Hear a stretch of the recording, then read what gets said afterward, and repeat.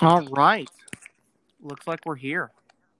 All right. Hello, guys. Welcome. This is His and Her Story podcast brought to you by myself, Mr. White, and And me, Miss Prick. so the sound is better this time. Yes, it I sounds think a it, little better. I think it was me. Honestly, because I think the way my chair is arranged, it's like at a corner, so it has a bunch of flat walls. So I looked up some of the stuff. And now, funny enough, I'm laying in bed because it's all softness and I'm not close to any walls. I'm in the middle of a room. So, sort of. Smart. Yeah, I thought that might work a little bit better, and it seems to. I think it was all. Yeah, it sounds a whole lot better. Doesn't Yeah. sound like we're beating our keyboards anymore. Yes, it does. And now I guess I could actually type on my keyboard and make it sound fun. All right. Well, are we ready to go ahead and get started? Yeah, let's do this thing. All right. So just a reminder, in case any of you missed the first one, just a quick summary of what we're doing here. Mm-hmm. We're going to be posting some podcast, hopefully on Fridays each week, just for a little extra entertainment for you guys. And we're choosing just topics from kind of various times in history. We'll probably do some on ancient times and some on, more medieval age times. Mr. Weiss did his on kind of a more modern event, but still, a good 80 or so years ago. And then today I'm going to be talking about one that is pretty current, happened fairly recently. And so Mr. Weiss and I are just going to be kind of rotating back and forth, and he may ask some questions here and there as well. So, ready to get to it? Let's do this. All right. So, I am going to be talking today about a girl named Malala Yousafzai. Oh, I messed that up. I'm sorry. Named Malala Yousafzai. There we go. That's the correct last name. But I'll be mostly referring to her as Malala throughout this.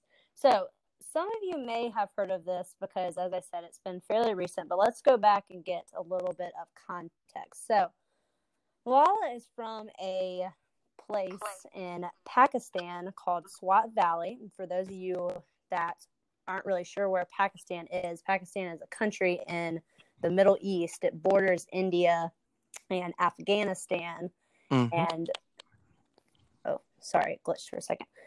It is a country in the Middle East, and she lived in a place called Swat Valley.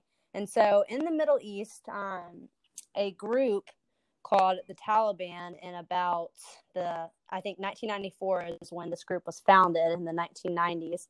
And the Taliban is a group of kind of fundamentalist, which fundamentalist basically means a group that interprets some sort of religion very literally. So they interpret the scripture of a religion very literally. And so the Taliban kind of begins to take over certain areas in the Middle East, specifically Afghanistan. By about 1998, they have close to 90% of Afghanistan. And they basically are coming in and enforcing some fairly severe laws, including for women not being able to do very many things in public in general, and also not being able to continue an education for 12 years. So this is going to be important to our story here a little bit later on. I'm not going to focus too much on the Taliban, but did want to give you some context for this group. One of the reasons that several other nations and countries do not necessarily get along with the Taliban is because, to put it lightly, is because they are known for kind of harboring, I guess you could say, several terrorist groups, including Al-Qaeda, who, if you know much about 9/11, I know we talked about 9/11 at the beginning of the year. Al-Qaeda, who was responsible, took responsibility for the attacks, for the 9/11 attacks. And so that, of course, caused some pretty severe tension between the U.S. and the Taliban. And so the U.S. ended up going into Afghanistan right after those attacks and basically Yeah. getting the Taliban out of Afghanistan, to put it all in 1 minute of summary. To you might like. I wanted to kind of focus in on also when you talk about fundamentalism. Yes. Now these fundamentalists, well, what you were saying is like this is Islamic fundamentalism, but they don't remember you guys. We studied Islam, and the Quran is their holy book, but they're not going directly from the Quran. They're using something called a hadith. Hadith are like stories told about the Prophet Muhammad that are not part of the Quran, and they can kind of be from anywhere. So they're not. A lot of Muslims do not subscribe to them. They do not believe them. So it's not only do they take things very literally from the Quran, but they also believe things that other Muslims do not believe.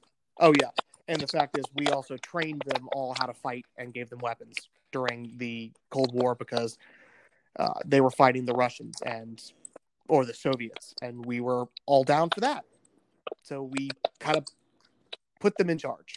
Yes, and then we ended up attacking them later. So,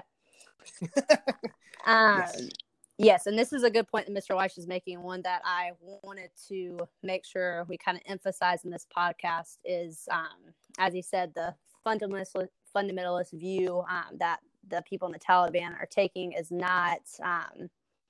The majority of people who believe in Islam do not agree with a lot of the things that the Taliban does. So it's really important to understand that, especially when we get to our kind of central figure as well. So I'm glad he pointed that out. So where was I? Yes. So the Taliban is in 2001 kind of kicked out of Afghanistan for the time being, but then they're going to continue to basically have their influence over a lot of areas in the Middle East for years to come. And one of those places is going to be Pakistan. And then, and Mr. Weiss, did you want to add anything else before I jump into kind of the story? Oh, no, I mean, no, other than the fact that, well, like I said, that we train these fighters and we encourage this, and you'll see, well, we might not be able to teach it to you this year because of what's going on, but America has we do this kind of thing a lot. Yeah. Well, and there's actually, if you are interested, there are very current things going on with Afghanistan and the Taliban and the U.S. with a current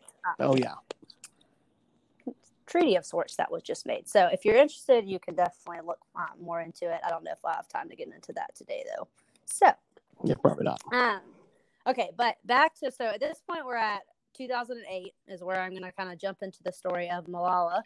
And at this point in time, she is 11 years old. So this is a girl, again, she's living in Pakistan in a place called Swat Valley. And at this point in time, the Taliban group that we've been talking about comes into her valley and basically takes control of the village. And when they take control, they ban a whole lot of things, one of which includes, as I mentioned earlier, girls not being able to go to school. And at this point in time, Malala really is pretty passionate about education and passionate about getting to go to school even at a young age. One important thing to note is that her father is a teacher. And so her father is actually her teacher at the time and teaches at this local school in Swat Valley, and it basically gets shut down. And when it gets shut down, along with about 400 other schools that are destroyed kind of throughout Pakistan, when the Taliban takes over, she kind of decides that she has a choice, I guess you could say. And her choice is basically to just kind of stay quiet and not say anything about this, or to speak up. And her father and her mother as well, she was really, I think, supported by both of her parents. They were a really big influence in kind of what she goes on to do. Mm-hmm. And she says in a speech, I meant to mention at the beginning, my sources for this I basically got from interviews for the most part. I watched an interview on the UN news network, which is the United Nations. And in that interview, she talks a lot about her father and has kind of a quote that says, "Thank you to my father for not clipping my wings and for letting me fly." And this is kind of one of her mottos, I guess you could say, throughout what's going to happen next is, you know. So real primary sources. Yes. I use some real primary sources in here. And so what ends up happening basically, and keep in mind, she's 11 years old. So she is essentially at this time, which is kind of crazy for me to wrap my mind around that, all this is happening. And this is one thing too, that, I mean, I think I've mentioned throughout the year, Mr. Weiss, I'm sure has too. And, it just, depending on where you live, things can be very different. And so if you're living and growing up in the Middle East, your surroundings and your day-to-day life is going to look, a little different than what things look like in the United States, just generally speaking. And so kind of from this point on in 2008, it's going to become more kind of a daily thing to see attacks happening and, different kind of harsh punishments that the Taliban are enforcing in her community. And so despite all of this, she decides to start speaking out about education and basically how she thinks the school should be brought back and girls should be able to continue their educations. And she actually gets to a point where she starts speaking out on a British broadcasting system, the BBC, which some of you may have heard of. Mm. And she begins kind of raising awareness on this blog of sorts, I guess you could say. And at this point in time, her father is still supporting her, and she's gaining a lot of support in general throughout Pakistan, and really kind of the world is starting to become more aware. Not really quite so much yet, but definitely the people in Pakistan are starting to recognize this kind of young girl and what she's doing.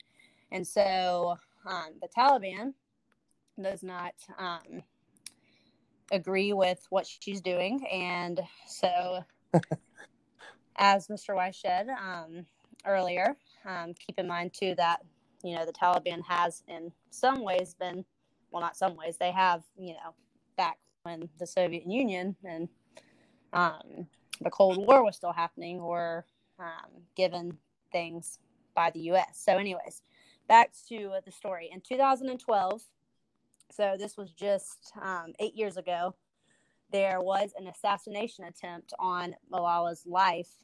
And at this point in time, she is 15 years old. And basically a guy comes on a bus. She's just on a bus with a couple friends and basically asks who Malala is and ends up attempting to assassinate her. Now, he is not successful in this. She is shot, but she ends up surviving and is taken to a hospital in England where she would end up living for the next few years with her family. So really, I mean, just kind of shocking that, a 15-year-old there will be an assassination attempt on. It's really kind of, I don't know, hard to mind-boggling that, at that young of an age, somebody could, want to carry something like that out. A freshman in high school. Yeah. So, anyway, she's taken to a hospital in a place called Birmingham, which is a city in England, not Birmingham, Alabama. And she has to spend, of course, a good bit of time, the next couple of years, really recovering and rehabbing from her injury in England. And like I said, they now have a house. Her whole family moved to the UK kind of for the, recovering and safety purposes as well. And so at this point too, let me try to find one of these. Maybe I didn't write this one down. I had a quote But in one of the speeches that I read,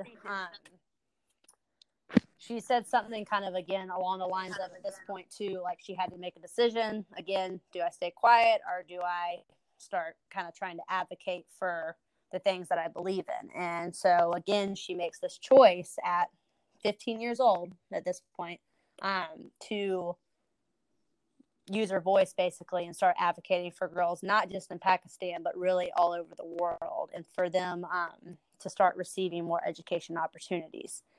And so she kind of starts she starts a fund called the Malala Fund.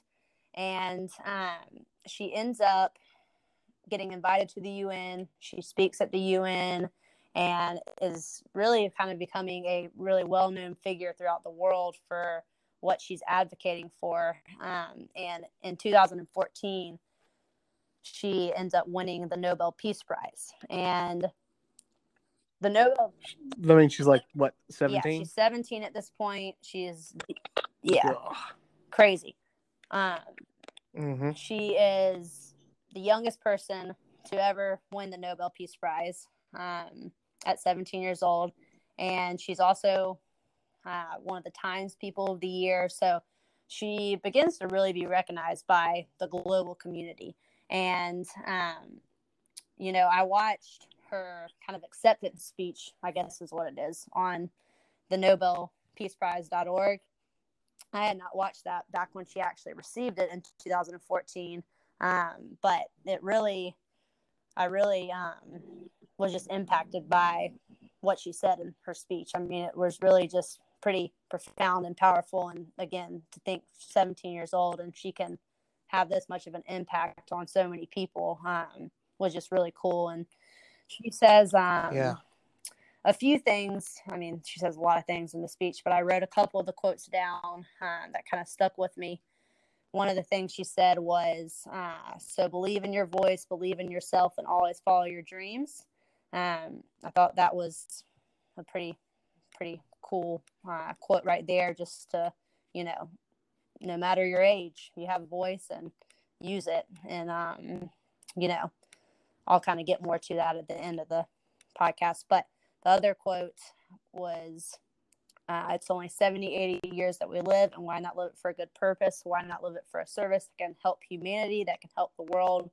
So I want to help as many girls as I can to make sure they get quality education and achieve their dreams.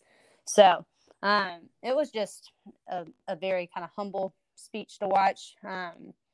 She talks a lot about her, kind of mission. There's about, I think, roughly what I looked up, about 130 million girls today in the world who don't have opportunities to be educated for various reasons. A lot of those girls might be doing child labor, as we looked at back with our Industrial Revolution unit.